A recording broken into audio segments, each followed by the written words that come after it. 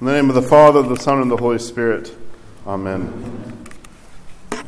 Last night I spoke briefly about the icon of the Nativity, and as we especially hear in the Royal Hours, the different parts of the icon, or the different characters in this event, this great feast, from the shepherds, the wise men, Joseph, the Theotokos, even from the hymnody that came from Wednesday night, the Gentiles, because the Magi are from them. They are a gift from the Gentiles.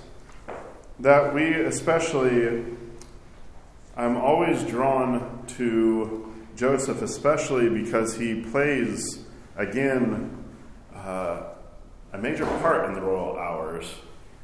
He starts off in the first hour. Let me get over to the first hour.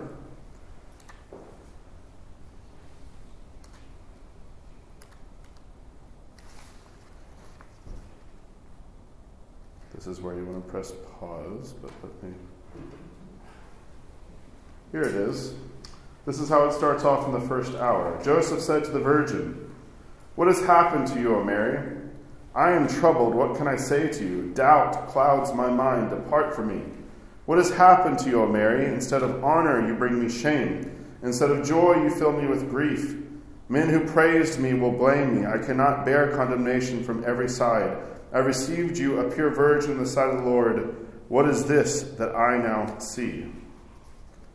So we have the doubting Joseph, the doubt depicted in the icon of the Nativity, on many icons of the Nativity, by this little fellow who looks like he's got a hair shirt on or something, who's kind of pointing at Joseph. When we get to the third hour, we have a little bit of a change in Joseph.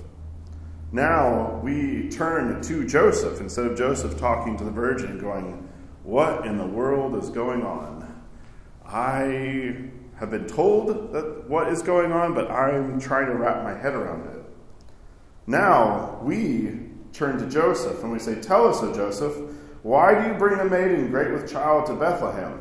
And he responds, he says, "I have searched the prophets," he said. "I have been instructed by an angel. I am convinced that Mary will give birth to God in a manner beyond understanding. Wise men from the east will come to worship him, offering precious gifts and adoration. O Lord, incarnate for us, glory to thee." Quite a change from the first hour. In the third hour, now Joseph is like he's in a completely different place. Once you go to the sixth hour, ninth hour, though, the doubt is still kind of there. There's still a dialogue, and now it's Mary and Joseph. They're talking back and forth. But this movement that still has some retaining of wrestling in it that began, and as we saw in the first hour, his answer here in the third hour, that he's read the prophets.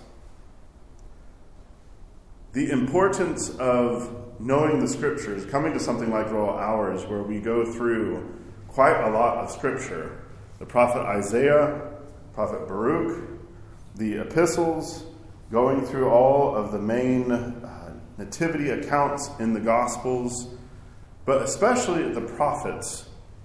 And it's not that, because there can kind of be an obsession that I've encountered in the past about trying with particular prophecies, zeroing in on them, kind of obsessing about them, but as you realize, as you read through the Church Fathers and you hear the hymnody of the Church, even this quote about God coming from Teman, which is Habakkuk 3, I think it's verse 3 or verse 4.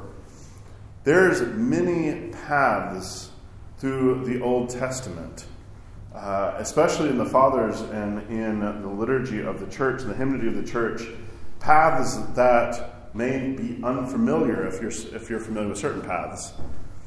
But the prophets foretell of a time when there will be one who will be called a Nazarene. There will be one who will come from Bethlehem who will be the ruler.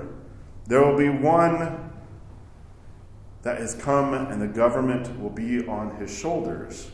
There will be one who was born of a virgin. But for Joseph, and I think this is also true for faith, because it's not like a divine puzzle, right? Like you get the prophets out and you go, okay, I get look at this, and then I look over here. There's something of the beauty of Scripture and being able to see how it all actually holds together, and as you study, to be able to see that unfold. But for Joseph, this wasn't just a Bible assignment where he goes through and he looks at and then says, okay, Isaiah, and then we go over here, okay, it's fulfilled over here, and then Habakkuk, okay, it goes over here. He lived this. This is also true for us, because that knowledge that you get going over here, kind of solving it on paper, maybe even getting your mind around it, it doesn't really get you to the place of the angels or even of the faith of Mary, who, and that response later in the hours to Joseph is just, this is what it is. God has come from heaven down to earth. The one God in whose essence we can't fully comprehend has now become someone that we're going to be able to touch, to hear, to see, to know as our child, as the one in which we have found everything, the hopes of Israel, the child from God the Father who is going to put all things to right. The knowledge of Scripture is always something, and coming to understand it is something of faith in action, of being able to know the testimony of Scripture, but it's like the prophet Baruch when he talks about Israel has been given wisdom. We have been given wisdom. We've been given the Scripture. We know what God wants. We know how things are supposed to be, but we really don't understand, and we really don't know and can testify and witness to that truth until we actually, out of faith, give. Out of faith, forgive. Out of faith, actually live into what God has for us to do. Otherwise, we're kind of like Joseph, scratching our heads, maybe perplexed, not fully understanding how we can get to that place. And then the church puts before us Mary and Joseph in his better moments, when he says, I've read the prophets, I believe what the angel has said, and whether or not this brings shame, or whether or not I don't fully comprehend, I'm going to obey, and I'm going to, in faith, embrace what I can't fully get with my head. So may God, through Joseph, in his wrestling, but also through the faithfulness of the Theotokos, bring us throughout the season of enlightenment, as we heard, you can hear the echoes of the 15th antiphon from Holy Week. We glorify thy birth, we glorify thy birth, show us thy, and you want to say, thy holy resurrection, but it's show us thy holy theophany.